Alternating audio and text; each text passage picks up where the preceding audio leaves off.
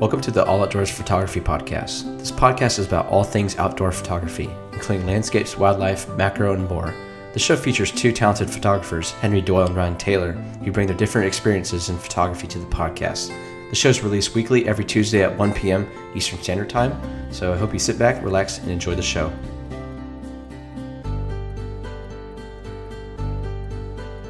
In today's episode, Henry and Ryan talk about some of their earliest experiences in photography, including techniques they use and images they will critique here on the show, and they offer some tips on portfolio development over the years. As always, hope you sit back, relax, and enjoy the show.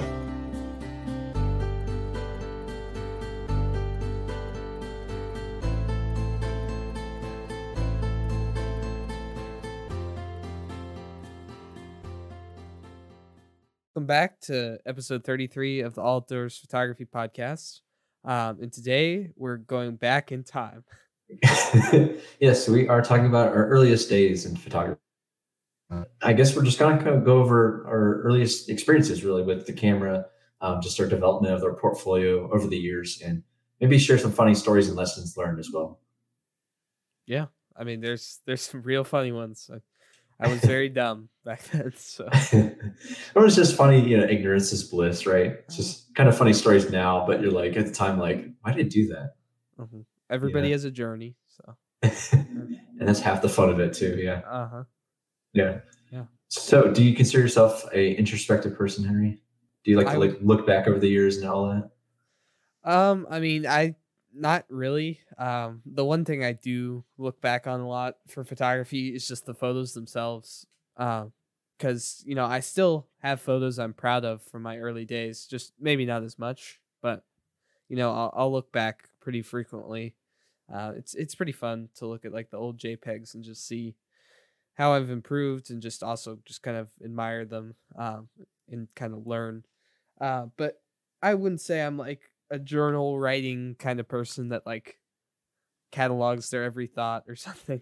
Records in it. Yeah. That's funny because I'm quite the opposite, honestly. Like lately I've been doing more like journaling than ever, like especially with just my hikes and just the various things I see, the flora and fauna. And yeah, I've always kind of been introspective, really, just by nature, I'd say. And just different photos I'd see, kind of like what you said. It's like it takes me back to that certain time period in my life, how I was feeling, what was going on, photography or not, the gear I used, the lighting conditions, like everything.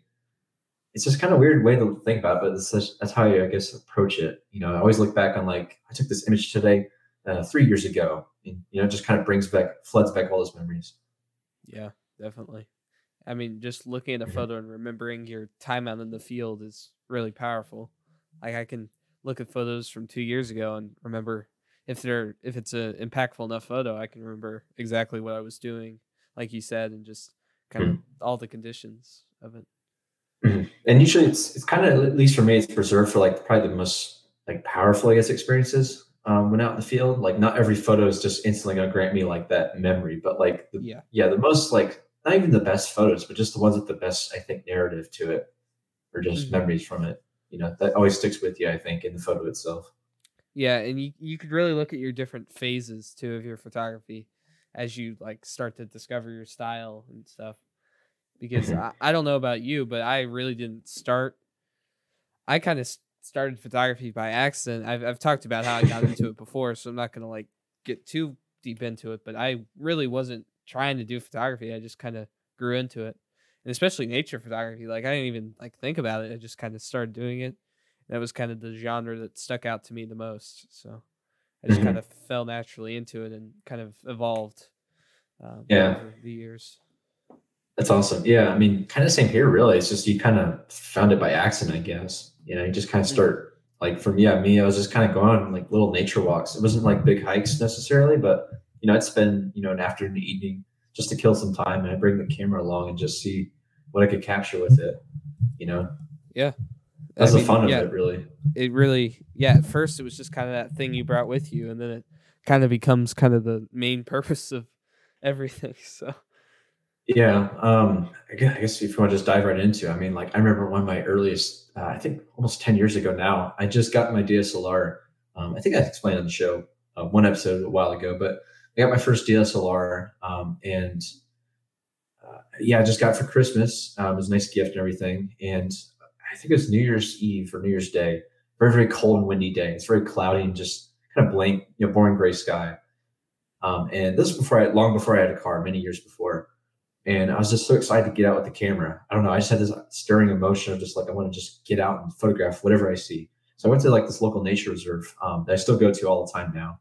And yeah, I biked all the way down there just by myself and just had a ball with it, just photographing on auto mode of all that. And just pretty much like just a running gun, honestly. I was just so excited. I just point the camera, and like I said, full auto mode, and just point at something and just take the picture. And I don't have any of the images now. I think that I didn't even shoot raw at the time.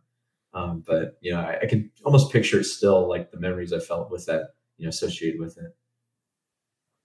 Yeah, I mean, definitely that first outing with your camera is definitely very important. I remember mine was it wasn't an outing, but I literally took a IKEA plants, like a fake plant in my room. I posed it on this windowsill and like got like a side angle with a leading line. And that was literally the first shot I took. And then I made it blue instead of green. That was kind of my creative spin to it. But that's my first really photography outing. It wasn't an outing, but it was kind of my first foray. So I always remember that. Like your first exposure, all puns intended. Yeah. Uh-huh. That's great. Yeah. Did you take that with like your first DSLR you ever owned? It was a mirrorless, but yeah, it was my first little beginner mirrorless camera.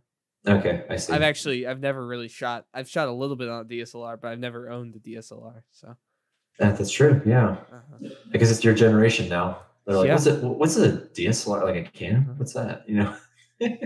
Yeah, that makes total sense. I guess with my story, it's like that was the first DSLR I ever owned. But like a couple years prior, I used one in high school, an Nikon at that. And yeah, this was the first time I actually had one. Well, no, it doesn't matter. I mean, that's all they had at the high school. I'm kidding. No, I know. It's all good. I mean, that's all they had. I think at the time I even said like, I want a Canon. I don't want Nikon. But I'm glad to have one at all. But anyways, yeah, that was the first camera I ever had on that first outing.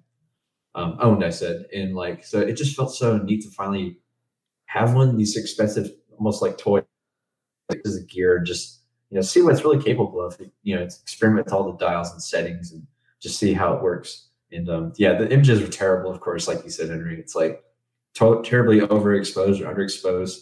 I don't even think I really knew what a histogram was at that point. Didn't know how to focus, just all that stuff. Well, I had autofocus to save the day, but like I said, auto mode. So I mean, like it's not going to be the most correct lighting situations, But like it was a cloudy, diffused light day, like even sky. So it was pretty easy to expose for, but yeah. I mean, one thing with auto mode that when I used to shoot on auto way back in the day, it doesn't think about you not being able to hold long shutter speeds.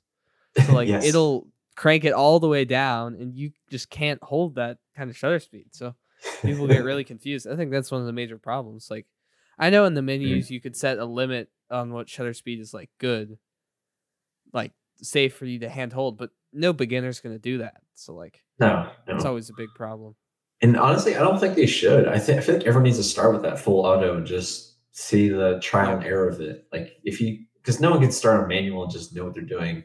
That takes, I would say, months or years, honestly, to really get to that point. But I mean, you're definitely right, where it's like the camera thinks it's doing something right with exposing, especially if it does have like a built-in light meter, but it's not always going to be right, of course.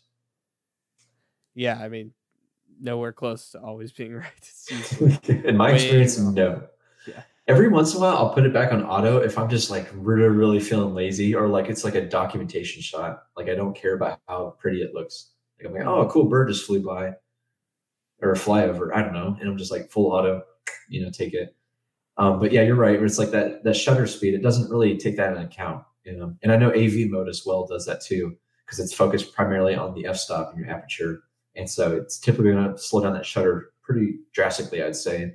And if you're shooting handheld, that's going to be a big problem, of course. Oh, yeah. Definitely. Yeah, you really just have to be kind of a genius to like know like if like your auto mode will give you the right exposure. Like you can't just be like, I mean, you're gonna fail. Like you're not gonna get all your shots in focus in auto mode. You're not gonna get all your shots sharp in auto mode. Like it's definitely interesting. So. Mm-hmm.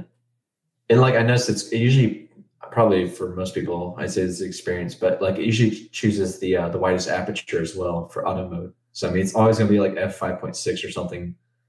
And so if you want like everything in the scene, like if you're shooting at a wide angle or maybe like a kit lens, and you want to get everything in the scene in focus, it's not going to work. You know, it's simply going to just blur out the edges where it'd be like a vignette almost. Mm-hmm. Yeah, that's a big, like, people just don't understand aperture in the beginning too. Mm-hmm. And like what I struggled with in the beginning was like shooting close in on a plant at like f2.8 or something is not the same as shooting a wide scene at f2.8. Like it's not the same look. Like I could not wrap my head around that in the beginning. If I use the same lens, does it, create the same results? No, not really. The subject makes a difference too. Yeah. Yeah. Yeah. I mean, that's actually, you raise a good point there, because it's definitely like you can like experiment with the camera settings, like we're saying. It's like if you put it on a tripod and you point the same lens at the same subject, but you adjust the aperture all the way, it's going to create a drastically different effect on the image and the final result. Oh yeah, definitely. Mm-hmm. Yeah, but that's stuff you learn in trial and error. I guess tripods is one thing that I had a problem with, early on as well. But a lot of people do. Did you not use tripods, or too much tripod? Or? That, like with that first outing, like I said, I think that was like a camera bundle for I think about $500 on P&H, and I included the basics. Like you get like those like slung over bags, camera bags. It's like a really small one. That could fit like a lens in a DSLR. And I had that in the kit lens. I think it was like 18 to 55 or whatever they use, zoom lens. And then I had a couple of memory cards. I think there's like a crappy set of like Vivitar filters that were just terrible. Oh no, not the Vivitars. Yeah, I'm talking like the cheap, like $10 3-pack. Includes the basics. I had those too. Yeah, everyone did. Interesting. And then the Sunpack tripod. Oh my, that tripod is oh my goodness. That was honestly, that wasn't even worth money. Like, but I think it's like $10 separately, and that thing is worth about $10. It lasted, I think, 3-4 months, and then like parts on it broke and snapped, and I'm just like, this sucks. Yeah, it was one of those cheap. Like I feel like a lot of people start with those really cheap, like aluminum or even plastic, like pan swivel tilt tripods. It's got the center column that's connected and everything. They're terrible. They're terrible. Yeah. So I mean, like, so for that first outing, I think I even left the tripod at home too. I was just like, I don't need this. Ryan, why? I don't need that crap. So I just like took it, shot handheld. Like tripods are for video only. I probably thought that because I saw the tripod head and I was like, what's the point? But yeah, so just had it slung over my shoulder with the name brand Canon neck strap. Ugh, the days like that, man. I think I wore sweatpants in like gym shoes. I still wear sweatpants in the field sometimes. I mean, they work for hiking, at least if you tuck them in and make sure you don't get ticks. I mean, sure. I find they're great, really. Yeah, I know people that do the sweatpants thing still, and I'm like, I just, whatever you want to do. Yeah, I know I'm just like really nerdy about it. I wear like multi-pocketed, hiking pants that can convert those shorts if I need to. Yeah, I mean, I wear those a lot too, as well. Yeah, it's probably my daily driver if I go out every day. But sweatpants when I'm washing them. Right, it's for the casual walks. Yeah. Yeah, I mean, sometimes I wear shorts, but it just depends. But clothing, oh gosh. Oh my gosh. But yeah, I mean, the early days was fun. I know in high school I took 2 semesters of it. Film was the first semester, and I remember like I had this roll of film because we had to do like, I think it was like an action series or movement, kind of like a themed assignment or whatever. And I went to like the local regional airport. So it's like just a small airport, of course, just little like Cessna planes and stuff, single propeller engines. And I just got like on the edge of the airstrip one evening with my mom because she drove me there, of course. And I'm like, just pointing this little film camera, and just every time they would take off every couple minutes, try to get a couple of them and just get like a roll or two of film. Or actually, yeah, just a roll. And I went back like that next week at school, tried to develop the film. It was the entire strip was white, just plain white, like it never happened. Oh, jeez. And so I like looked at my teacher, I'm like, Miss Donaldson, nothing came out. Like, and she looked at it and she's like, oh my gosh. It's like, I don't think it was put in right. See how it's like just barely falling out of it? I'm like, oh geez. Yeah. I mean, I've had that happen to me on digital before. So. Oh, you get the no memory card found Uh-huh. thing. Oh geez. You can set, I believe most cameras nowadays can set that. So it like prevents you from using the shutter. Yeah. Like it locks up. Yeah. Because I have mine set to do that, but I don't think I ever take mine out really. Yeah. I don't think so. You never take your memory card out? Oh no, I plug it in straight into the computer. Oh yeah, cool. Like via like the hot cable port. Yeah. Mm-hmm. I switch between two every once in a while just because I don't know. The two memory cards. Yeah. Oh, okay. Yeah, no, I have like 3 or 4 of like copy like the same exact model that like I think one's for commercial work and one's for like my like nature photo, like my work, I guess. That's a good idea. Yeah, that way, yeah. I just spread the love, separate them. But that way the stuff I'm getting paid for isn't like, corrupted or something. Yeah. Versus what I just like enjoy doing myself. So do you like from your if you were this is a question I just kind of thought of, would you prefer like say you are doing a week of photography, would you prefer going back to that kind of carefree state where you don't really care about the photos and you're just kind of shooting with a beginner camera, or would you rather just be where you are now?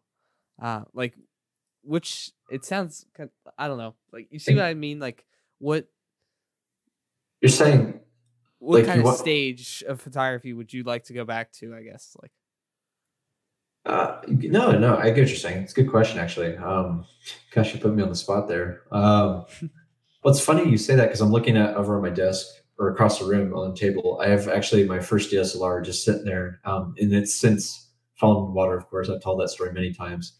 So unfortunately, I can't use it, but like I still have it for now. And I mean, I don't like if we're just talking just the gear for a moment. Like I'd still use a camera because it's still a good camera. It's not perfect, but like there's memories attached to it, and all that stuff. I don't know. It's a good question. I mean, like, I always find myself, I guess, kind of going back to that same feeling that you're kind of describing, that same like essence, I guess, of the early days, or just like the carefree joy, like you said, and all that. I always find myself going back to that, and especially when I get so hung up on getting the photo and stuff, because nowadays I'm just like really. Like I'm going out and driving, I'm chasing this bird, or I have to go to this park right now to see this flower. And I got like a few days of window of time to do it, or else, that sort of thing. Or maybe like the lighting sucks for a few days in a row. And I'm just like, this is the only day off I have this week. And I have to make it work. Yeah. Like you just get so pressured on yourself, I guess.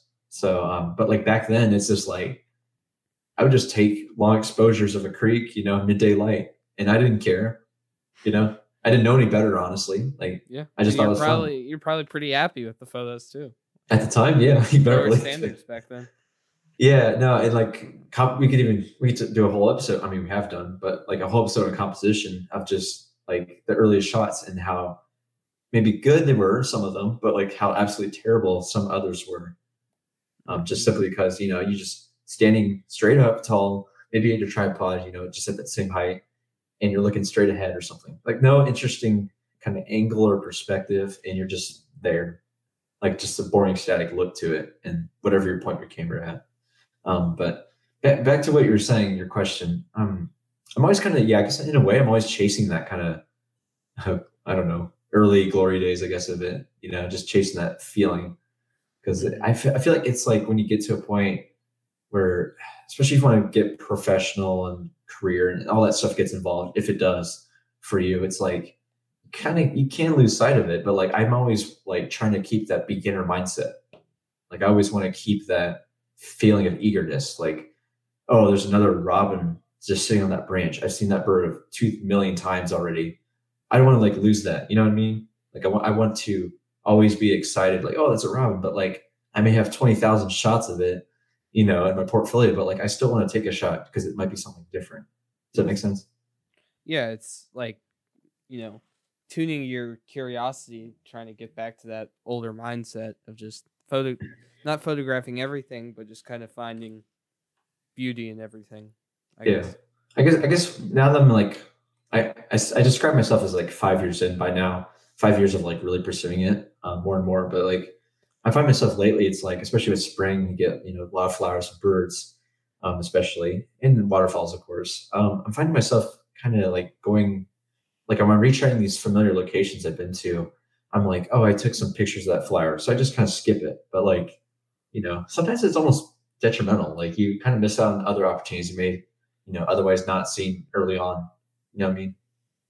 Oh yeah, definitely. Like it. There's pros and cons to each stage, I think, for sure. Yeah, like it's good to have that kind of like, I guess, mental checklist, or if you have written it down, like, oh, I took some pictures of this flower. I'm good on that subject for now. But like this bird, this, I don't know, warbler or neotropical migrant, like I don't have any of that. And like I need to focus on that. Like that's good. But like, yeah, I'd never want to like just pass up like like I said, a robin if it's just sitting on the ground next to me. And it's like, why would I pass it up? It could be a good photo right there. Uh-huh. Well, you're a Yeah. lot better than me in that respect because I've only been birding for like 9 months. I already skipped robins, so No, yeah, I mean it's. I'd say like my most photographed species are song sparrows and Canada geese. Like I have so many of each one, all seasons, focal length, yeah. I mean, whatever as long backdrops. as you capture different behaviors and stuff, there's nothing wrong with shooting. Oh yeah, yeah. That's the way I look at it. Is like I want to make each shot different, bring something new to the Hmm. table. Big or small doesn't matter. Yeah. The stage I was kind of thinking about for my photography was kind of, I don't know. It was like probably like a year and a half ago. That was when I would say I really started getting into nature photography, like seriously, like weekly outings at least. Um, and back then I had much lighter equipment and I just carried less with me in general. And my quality was a lot worse. Not always the greatest, but I was kind of a little bit more free back then. Like I just kind of just experimented with weird shots and I prefer what I do now, of course, but like back then it was kind of like a different sense of freedom, I guess. What do you mean by like experimenting with weird shots? Like what was like weird to you in your Like eyes? I would just like shoot the weirdest subjects. Like I would just photograph weird trees and stuff and just No I don't know, trees like it weird. was almost like I didn't know as much about photography, so I just kind of was kind You of pho- using my own intuition, I guess. well, you photograph what you like to see. Hmm. Something about that tree like stuck out to you, and that's why you took the Yeah. picture, right?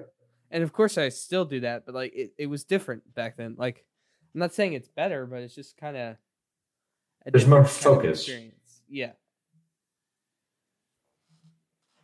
You took that picture of that weird tree because it was weird, but something about it attracted you to it, and now you kind of like you may you up here like go ahead and chime in if you disagree or whatever. But I'm assuming it's like if you took that same picture of that weird tree now, you'd be like you're doing it with a better, much more how do I say like mature, I guess, like eye for it.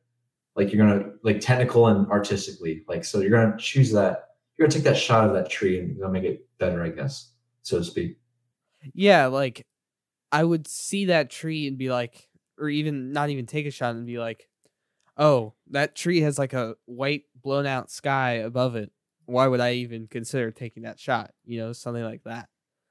Like I look at a shot now and say, is it going to be a decent shot? Like another example is like a bird shot. If I see a bird and it's backlit by a white sky, I usually won't take it unless I'm going for like a vignette or something because I just know that's not going to be a good shot. Yeah. But it changes a lot, and I think sometimes that can be good. You're focusing on shots that have a chance of being good versus not the best conditions. But sometimes it may also not be as good. So Mhm. Actually, you got me thinking about another question here is that kind of, I guess, goes off the last one is that do you find yourself maybe like do you ever pull away from a shot nowadays versus when you started out? Like back then were you just photographing anything, kind of threw caution to the wind, like as in any photo's good photo, but like nowadays, are you more choosy, I guess, with your compositions? Do you find yourself like going like the light's not good, it's not going to work, Oh so you yeah. just kind of pull out from it? I mean, especially with light. Like I used to be so and this was probably just a couple months ago, really. I used to be so lazy with getting up in the morning. I think I talked about this I once. think it's Nowadays I get up all the time early. Like I get up at 6 and I know now like I was dumb. It's even if it's a cloudy day, like I should still get up early. And since I've done that, I've gotten to shoot foggy mornings, countless foggy mornings, great soft light bird shots. And just I've really kind of figured out lighting a lot more. And during the day, on those beautiful blue sky days, now I don't have to focus on photography. I can just take a hike or a walk or something in nature. Mhm. And I just kind of know with that. I've always said, yeah, it's like sunrise and early morning is like it's kind of like a rite of passage where it's like a special time of day that very few people really seem to like wake up for and appreciate. And yeah, like you said, like the lighting conditions, just the birds are much more, singing along and everything. It's like there's a lot like happening, I guess, early morning that you wouldn't see otherwise. And it wouldn't look quite as good, of course, at midday. Yeah, definitely. You just really have to know that to get good photos, I think. Mhm. But that comes with time Consistent too. photos, at least. Yeah, consistently too. Yeah.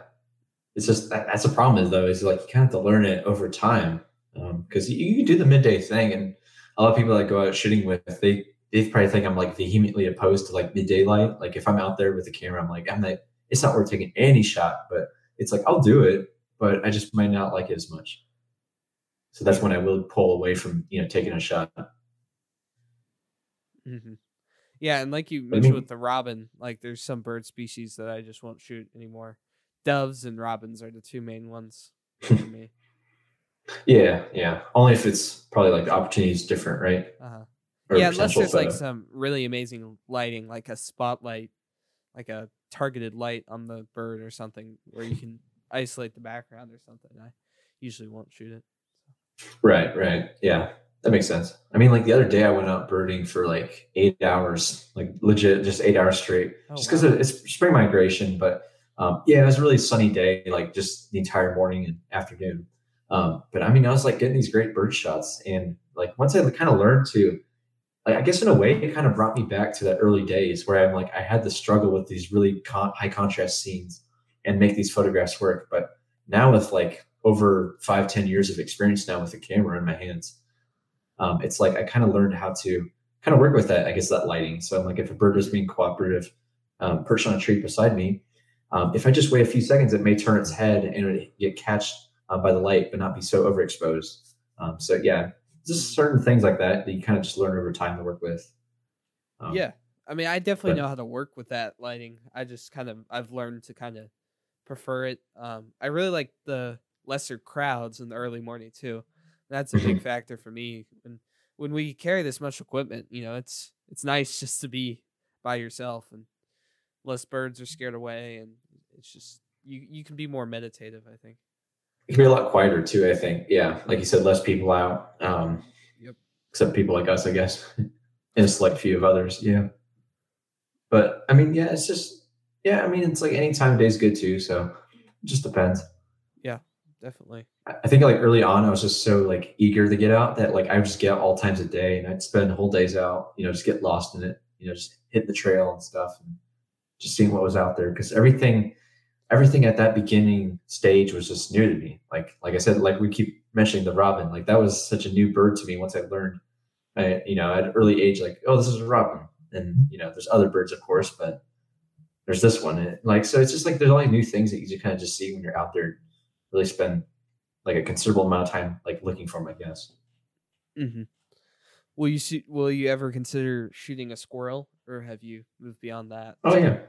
I've really? done it tons. Yeah. I've done backyards, out in the middle of nowhere. I've done it. Yeah. Everywhere. So that's a subject I've done a lot too. Nice. I mean, yeah, I mean, backyard wildlife is great too. That's Oh great. yeah, definitely. That was what I did a lot in the beginning. A lot of Especially backyard wildlife. Yeah, especially backyard birds. But yeah, we get eastern cottontail rabbits, eastern tree squirrels, sometimes fox squirrels. What else? Little chipmunks. Those guys are cute, but they're really fast. And then like nocturnal stuff, like on my trail cameras nowadays, I see like possums, raccoons, Uh-huh. skunks, all that sorts. Deer. Up in Michigan, we get black squirrels. It's really cool. Oh yeah, I've heard of this. Yeah, we get a few albino squirrels in our area. They're kind Oh, of cool. lesser common, but Yeah. I've seen a couple of them. It's always when I don't have my camera though, of course. Yeah, I'm just that's like on a usually little walk in the neighborhood. I'm uh, like, oh, there he is. There he goes. that would probably be one of the pros back when you were like a beginner, because at least when I was a beginner, I would just bring my camera like on its camera company strap, and I would just always have it. Uh, so that like nowadays with like all the big heavy gear and stuff, you may not take it as many places. So I guess back then that Right. might have been kind of an upside. I mean, for a good couple of years, when I first got that camera, I'd bring it to friends' houses. I mean, like, and just have the bag with me. And like, I guess we could talk about it like a kind of like a work-life balance. I guess is that nowadays I kind of learned to kind of distance myself from the camera. Like I know when to put it away and just keep it at home, no matter if it's like the most beautiful day out or there's like a rare bird in my county or something. But like I kind of learned to distance myself and just take breaks from it. Like back then, I just kind of always want to be tethered to it, which is not a bad thing necessarily, but you do get burned out pretty easily, I think. Yeah, you definitely have to have that balance for sure. Um, I've been burned out before, and it's definitely not good. It's not a good feeling. And maybe even just try bringing a lightweight camera setup if you have to have your camera with you. Maybe just bring something you could hold handheld and just snap a couple pictures and have minimal expectations or something. But uh, I definitely like I feel like there's some photographers that are always on eBird and stuff, which is fine. You do you, but I I personally I glance at eBird occasionally, but I like kind of the mystery of photography still. Like I go out and kind of see what I see. And Yeah. it's just kind of my style. Even conditions wise, like I'll check to make sure it won't rain and that it won't be like the like horrible lighting, but besides that, I'm just kind of there for the conditions, I guess. And I guess that's really one thing I've kind of kept. I mean, of course, So I won't shoot on like a horribly sunny day sometimes, but like in the morning, I won't care if it's foggy or if it's, just some nice small clouds or something. I very much care if it's foggy. Like I definitely get up way early for that, but Oh, well, yeah, I mean, I'll go out more if it's foggy, true, but yeah. So you said like you keep that mindset still to this day. kind of the ran like Go with the part of flow. part of what attracts me in nature photography, especially the wildlife side, is the adventure of it and just the finding these random birds that you just would never expect to see. Uh, that's really what excites me. In landscapes too, just finding the cool subjects. Hmm.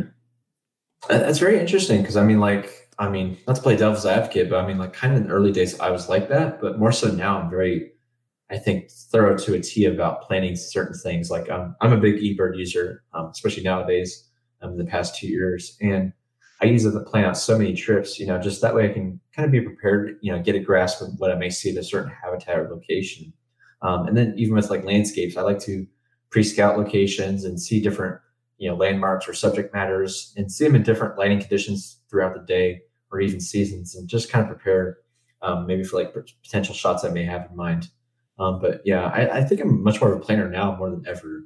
Like Hmm. checking the weather days in advance, seeing if it changes at all, you know, stuff like that. I mean, if I don't do that, like I do like the spontaneity of it, and I still plan trips. I plan the trips with like a guideline, I guess. Like a guideline as in like if I'm going to this place that has lots of birds and opportunities, I'm gonna bring the gear, of course, for that respective opportunity. But I'm gonna like go there with like a list of like this past weekend. I did like I'm gonna go here and I'm gonna see orchard oriole. I'm gonna see yellow warbler. I'm gonna see I don't know any warblers. I'm gonna see maybe like a tanager. Just stuff like that. But like I don't know how to describe it. Like I didn't I went there with hoping to see them, but Yeah, like you this might see them in your, more it's than likely, yeah. uh-huh. Yeah. Yeah. Like I like to go into a place knowing I'll see it, but like being free to just anything that arises. Like basically what I'm getting at is like, yeah, like this past weekend, I didn't go to this wildlife area anticipating to see a yellow-breasted chat. And that's a really cool bird. I've only heard them in years past, during spring and everything in summer. But like this time I got one in plain sight. And I actually got some not frame fillers, but like it's in the image and it's actually in focus pretty well, I think. Mhm. But it's pretty far away. Yeah, And like you're that was a not little trying to surprise for me. uh-huh. So like if I trying to get what you're trying to say, you're like saying like you go to a place, you could see this here, but you're not like just tracking that down. Like you won't refuse something else. No. Yeah. If you see a cool landscape, you may shoot it, or if that I, bird shows up, I, you'll shoot that. I went to also the other day. I went to a local community park, and it's not like it's a really busy like paved path kind of loop around this decently sized fishing pond and everything that they stock with fish. And it's busy like all times of year. But I mean, like at this point, I just walk around my big telephoto, and I really don't care, what people think. Most people are actually kind of fascinated, like that's a big lens, all that stuff. But anyways, I went there because actually on eBird I saw a couple days prior that someone had reported a sighting of a black crowned night heron, which I know it's a bird you've seen, Henry, Oh yeah. but that's a live bird for me, and I haven't seen one in person yet. But it's one I've always wanted to see for a long time. And I went there with the intention of hopefully seeing it this one evening. I went, and I didn't get it, but I did get a couple of other surprises that I didn't think I'd actually see at this park, including a green heron, which is cool. Just to Nice. see one at the small little park was surprising to me. Usually they're like in the dense marsh or something Aren't or they other. aren't they weird birds? Like their proportions are just so strange to me. They're very like like a great blue heron's proportions. Like they're very Uh-huh. tall and kind of slender. Their necks all Yeah. straight, and they're most of the time. Yeah, the like a green heron's much more stocky, kind of like compact, I guess, if that makes sense. Like they're very slouched and they're very very tiny. Like Mhm. probably And like their feet are huge too in comparison to the rest of their body. yeah, they're pretty large, and their necks are incredibly compared to a great blue or like an egret or something. Like their necks are incredibly small. Even when they raise them, stretch them out, like they're still like a very very tiny bird. I think they're don't quote me on it, but I think they're like about the size of a crow. They're very small. Very So small, yeah. which I mean, a crow is a pretty big bird by and large compared to like most songbirds, but like compared to herons, I mean, like it's a pretty small heron. Mhm. But anyways, yeah, like I was saying, like I went to this location. I was hoping to see this one bird, didn't get it, but I kept my options and to what I would see otherwise, and I got some surprises and great photos, as a result. It's not like I packed up my bags and just kind of left. I don't see it, you know. Mhm. Yeah, and I think there are some people that do that, but that's kind of the more like ornithol. I can't even say the word like that. Just Ornithologist. ornithologist view of things, kind of like it's a different kind of thing. We're kind of more the creative side, I think, and some people are just kind of the more documentarian side. Um, yeah, I mean, I plan some things. Like I'll plan shots sometimes, but that's probably like once I get into the field. So like, this has kind of been a recent project of mine. I've been trying to get this one shorebird I've that's been showing up on this one creek fairly near my house. So I've kind of made like a makeshift blind inside of a bush. I've been like waiting. He's a smart bird, so he like sees me very easily. So I've gone there twice so far, but I've this bird I cannot tell you, but I planned that shot. Like I have the angle set. I know what camera settings I want to use for the shot. I just need him to go in this place.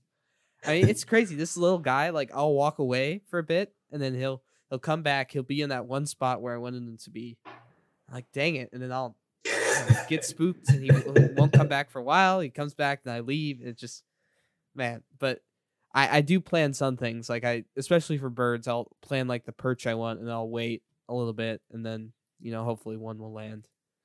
Mhm. What bird is it? Do you know? It's a something. I think it's a killdeer. Okay, okay. Yeah.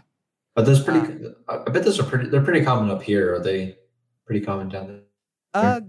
I think they're fairly common. I haven't seen that many. It's a family of two, or Hmm. I don't know if they're a family, Okay.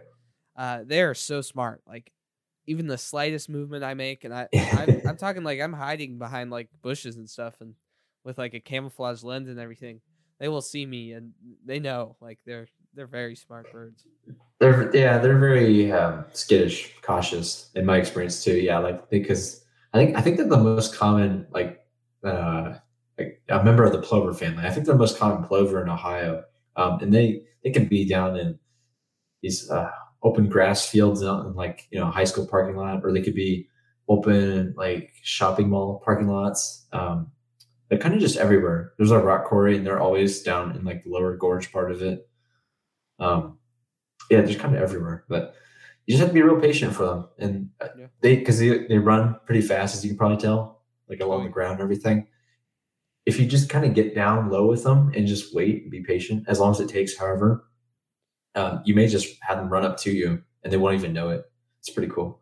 yeah. I mean, I laid on a rock baking in the sun for like an hour and a half, literally, and they would not come near me. So I don't know. I'm gonna get some camo soon and stuff. So hopefully that might help a bit. But uh, yeah, it's definitely I like planning those kind of things, but I don't really plan before. I guess I'll get there and kind of plan out things a bit. Like sometimes I'll like this sounds kind of dangerous, but I'll stash my camera bag sometimes, like in a bush or something, and be like, I'm gonna come back here and get this shot later after I walk around a bit. Just that kind of planning and whatnot. Right. I mean, as long as you're close to home, I wouldn't mind it too much either. Hmm. Yeah. Yeah. So kind of moving on here. What are kind of the common mistakes you first made when you were doing photography? Uh, Good question. I mean, if you want me to go first, I can. It's to you though. No, I mean, I can probably rattle off a few here. I mean, like, yeah, just like kind of stuff I mentioned already, like just like over reliance on shooting handheld. Not really knowing my camera settings at first, which is totally fine. Like I said, I don't expect anyone day one to just know everything and what they're doing and know the camera inside and out. I guess I would recommend to beginners, if they're listening, is to before you even really touch your camera, or even while you're like messing around with it, turning it on, pressing buttons, like have the camera manual side by your side and just kind of read through it. Just trial and error and just test it out. Like you might be reading about the live view mode and seeing how you can adjust the dials while you're in live view mode, and just kind of experiment with it that way, side by side. Um, Other than that, I mean, just planning out like trips. Like I said, planning out trips. I feel like at the very least, plan out the weather. It's because there's a few nature reserves along the bike path I've been at years past, and like it would just pour rain, like a flash flood kind of rainstorm just out of nowhere, and you'd have to bike home in all this rain with all your camera gear, and nothing's covered with a pack cover, and my clothes were just soaked and everything, and it's just terrible. And that's because I simply didn't prepare for the day. I didn't Yeah. expect to see rain because I didn't look for it. And I didn't even know, like looking at the sky, I didn't even know what to look for. Like seeing that, like you ever see like that mist in the really like the horizon in the Hmm. background, and you're like, oh, that looks like rain in the distance. And it's coming fast moving clouds this way. Stuff like that. Like it's just like little, I guess, visual cues of just like you need to see stuff and just be aware of your surroundings. Um, I mean, other than that, like yeah, just preparing. Like if it's a midsummer day and you're going for this few miles hike, or you don't know how long you're going to be out, but you're going to be out for hours. Bring some water, stuff like that. Bring a snack or like a full on meal, like an MRE in a jet boil or something. That's stuff you learn, of course, over time. Um, I mean, like on the photo editing side, like over processing photos, that was a big problem I had. Not a problem, but like I would just kind of do it for the sake of it, like over the top wacky effects. Like my photos I edited in high school were just very crazy zany little effects, and I didn't care how they looked.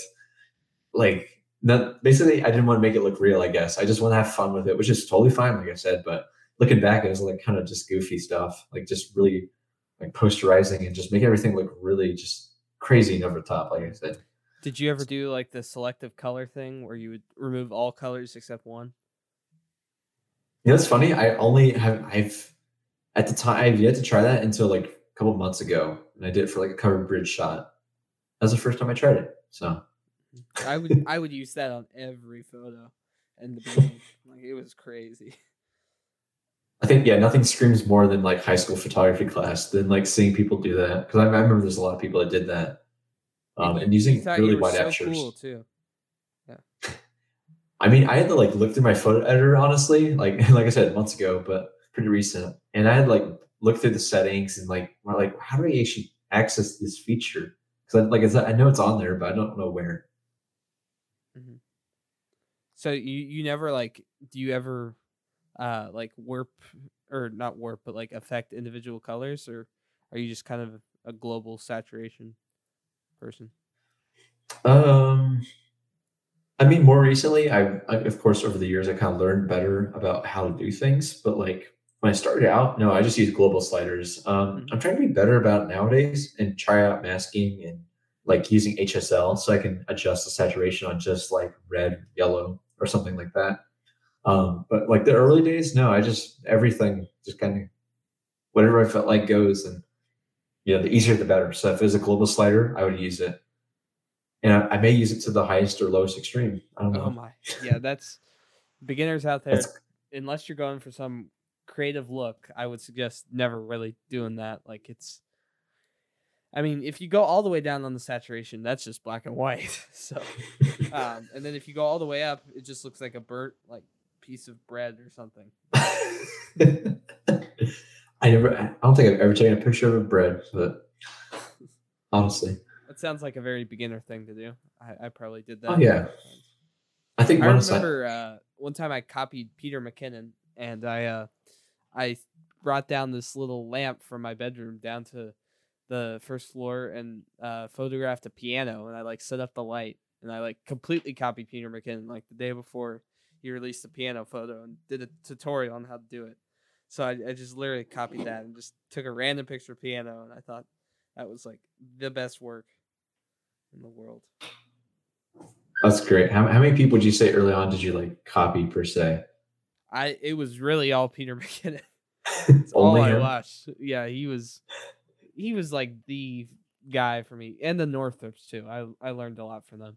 That's when once I discovered them, I started to like really learn camera settings. Like Peter McKinnon's great. I think I fell more in love with his style, less than like the technical photography aspects, but like the Northrops, I really learned a lot about photography, and like Frono's photo too.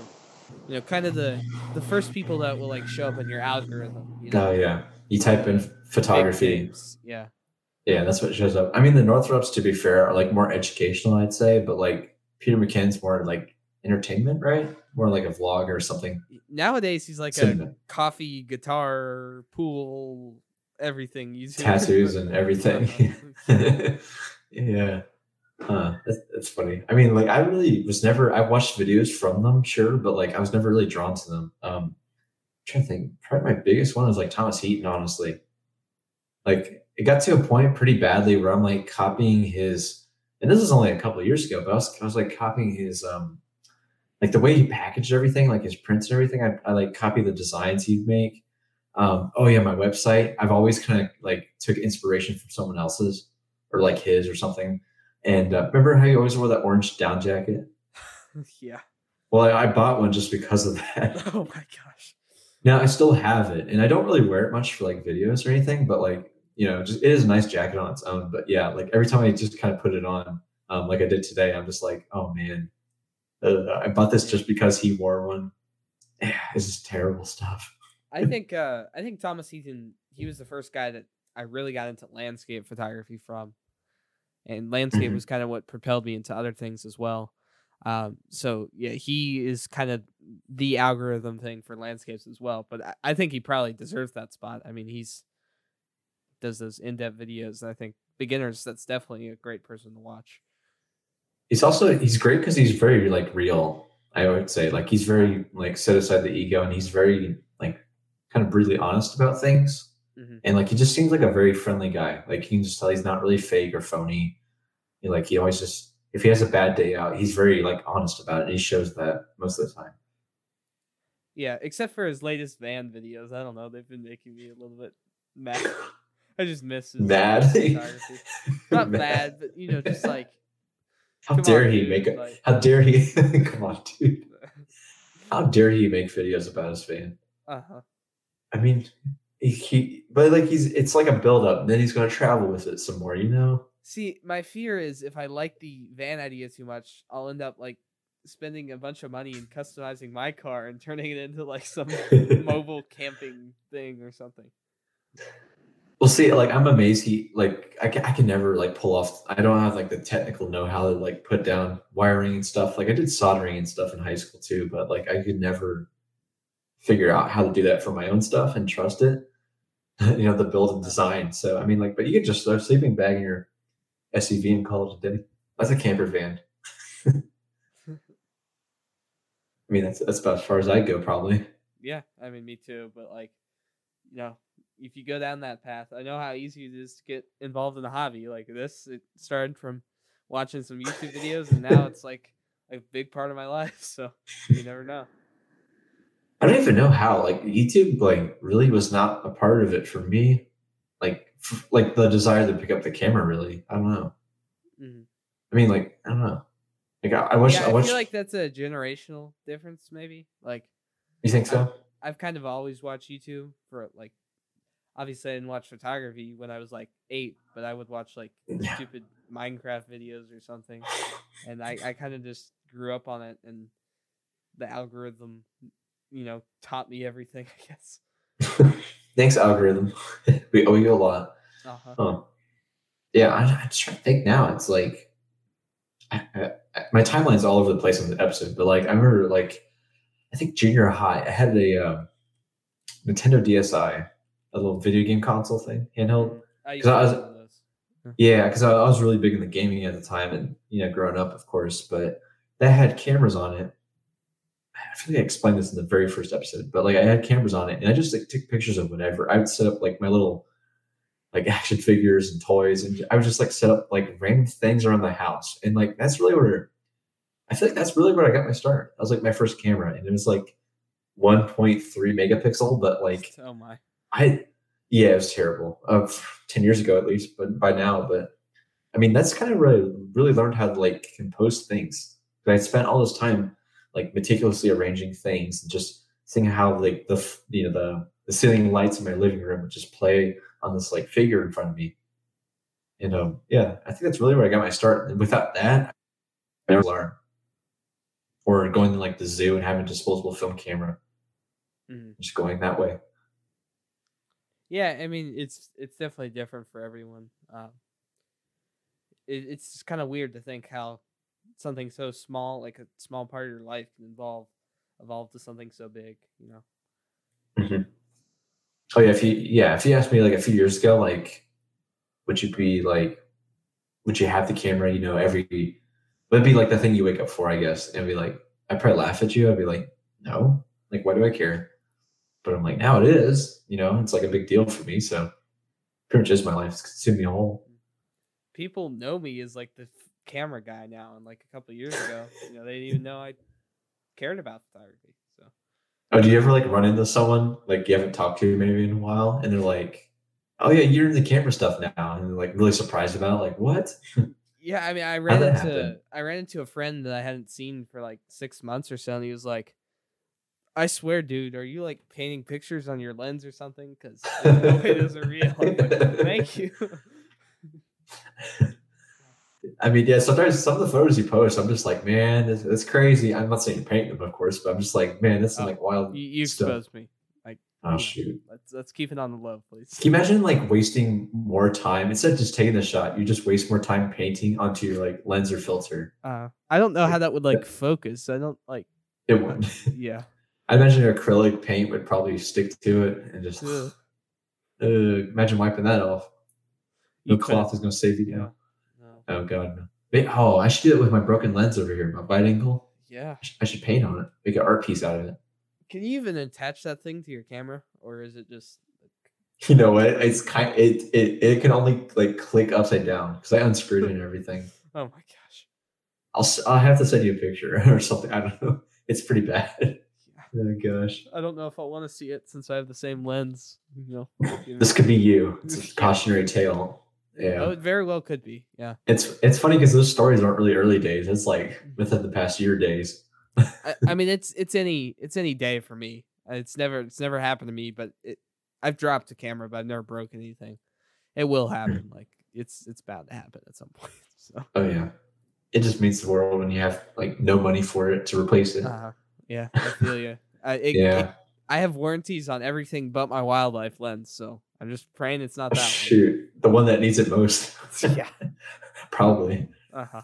I mean, like I'm always like telling people like this. You know, some people friends will ask me like, should I use? Hey Ryan, should I use UV filters? And I'm like, don't waste your time. They're kind of pointless. They soften the quality of each lens.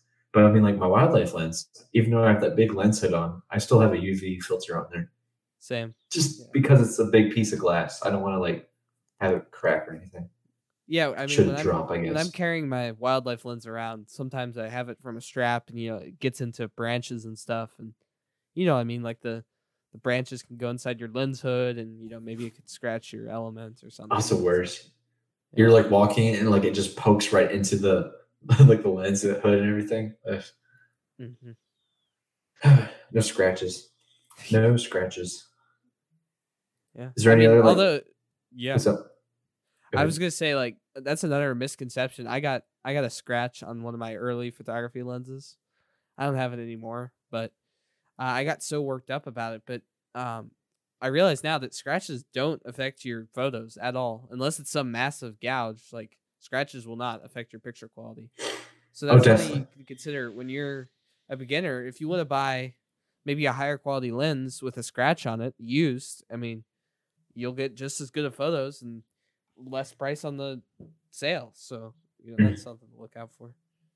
I think it also, I could be wrong, but I think it's also about the aperture you use. Because I know with like dust spots in your camera sensor and like inside your lens and everything, it's like if you point it up at a blank sky and you go like the widest aperture and the smallest, like each one kind of shows a different parts of like the dust and like spots, right? Mm-hmm. Yeah, but I guess it'd be the same for scratches. The scratches won't show up. I think it's just maybe you might get a little bit of extra lens flare. I think that might be the only negative. But like it's not like a picture ruining amount. Yeah, it's not a deal breaker, especially if it's like a surface scratch, I bet. Because I remember one of my... Yeah, I mean, if you're like... Sorry, go ahead. I was going to say, like the one time I dropped one of my lenses and camera face first, and it had a filter that cracked.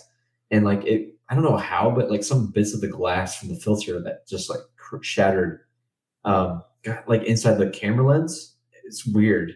Like there's little bits in it. I had to like shake them out of there, but I can still see one or two of them stuck in there. And they're not like on the edge, but they're near that. And like, so, but it doesn't show up in the images. I never see it. So it doesn't affect really the picture quality at all. Yeah. You better hope that doesn't go into your sensor somehow though. Oh no, it's on the front. It's a telephoto. Okay. I'm not worried about it. The chances of that somehow, I don't know how it would make its way. It's just like on the surface, like beneath the glass, the front glass. Yeah.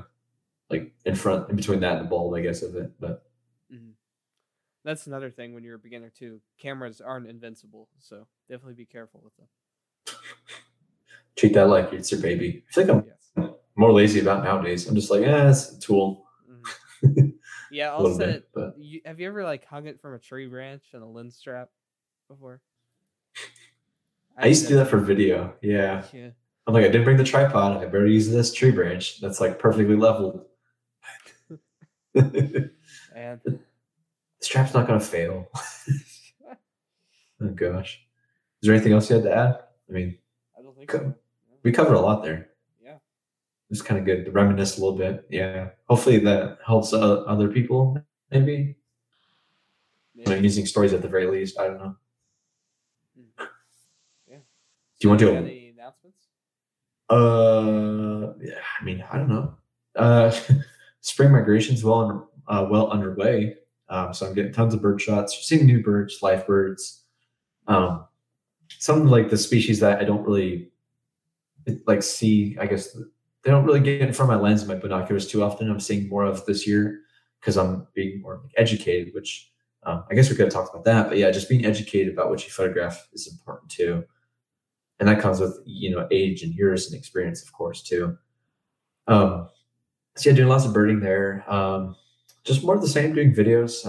I just had the Trunk Art Show here in my town, and yeah, just more of the same. Be on the lookout for my photo book. I'm slowly but surely working on it. and hopefully it'll be out soon. So it'll be my first one. Cool. Self-published on Blurb, I think, is what I'm going with. Nice. And it'll be for sale, and yeah. So how about you? I was just gonna ask, with your spring migration, what's been like your favorite one so far that you've seen? Favorite bird? Like a new lifer. Oh, new lifer. I have to check. I know I had about 90 species so far this year. That's for like year birds, not life birds. So that means like the first sighting of a species that counts as a year bird for 2021. So I'm at 90 birds right now, which is great, I think, for me. I'm trying to think. I had a Lincoln sparrow. That was pretty cool. I thought it was a song sparrow, but I had Sean. Shout out to Sean Howe. We had him on before. He corrected me, and he said it was actually a Lincoln sparrow, which is even more awesome bird, honestly, than a song sparrow. So and I got some real close up shots of it too, which is great. So that was a life bird for me. Surprised too. I didn't expect that one. Yeah, it's always cool when you looks like a bird you thought you might already know, but then it's something even better. Yeah, it's like I knew at the moment I took those shots, I'm like, this has like a different look to it, slightly different color that was kind of just off-putting. But I'm like, I don't know what else it would be. So I just said song sparrow on the video I recorded that day. But I'm like, I see the difference now, it's that sort of thing. Mm-hmm. Yeah. Cool. Any updates for you? Announcements? Yeah, I've shot an ad for Hunt's Photo and Video. So that's coming out soon. I still got to edit that, but I did I spent like 5 hours out in the field doing some like video production stuff, so that was pretty fun. Awesome. Yeah, that'll be out soon. Let's see, in less than 3 weeks now, I'm headed to California, so I'm going to see Muir Woods, which is like redwoods, so that'll be awesome. And then Yosemite National Park. So I'm already that is one trip I do want to do some planning for, because I want to kind of get the best locations, best hiking trails, everything. And then as well, after that this summer, I've got some family who has a house up in a beautiful part of Michigan. So I'm going to be living most of the summer up there, living and working, and then doing photography as much as I can as well. It's just beautiful up there. It's just tons of birds, amazing landscapes. So that'll be like a great summer thing, I think. Get up early every morning, just do a bunch of photography. I think I'll probably, I really know a lot about that area, and I think, being up there for 7-8 weeks will, sorry, voice crack.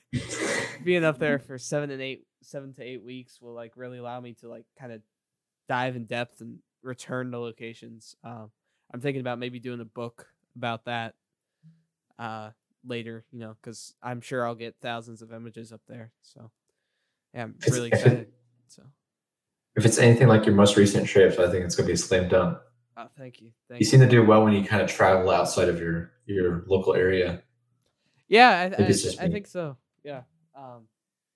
I'm just kind of a little bit, I'm not burnt out, but I'm just, after kind of 2 years of the like quarantine, traveling again has been nice. So yeah, just kind of, I think this summer will definitely be the biggest summer for my photography. Got a lot of other cool things coming that I can't talk about on here yet. But they're good though. I'm really excited. Yeah. Yeah. So just stay tuned. Yeah, I like it. Yeah. Hopefully same for me. Yeah. And hopefully we can meet up soon too. Yeah, definitely. I'll be in Ohio, I'm sure. I mean, you're gonna pass through it too when you go to Michigan. Oh yeah. Unless you're flying, I don't know. I guess you're still passing. I think we're driving. Yeah. Okay. I actually have to, I can't talk about that. Never mind. I'll tell you. I was going to tell you why I had to drive, but I can't talk about them here. So okay. Yeah. Tight-lipped over here. The all outdoors. We're not talking about photography. Yeah. Yeah. All right. Well, it's been a good episode. Thank you guys for watching. Yeah. Thank you. Thank you so much for watching the All Outdoors Photography Podcast. You can find us on Spotify, Apple Podcasts, Google Podcasts, and the video version on YouTube as well. You can subscribe down below, and we look forward to seeing you in the next one. Thank you.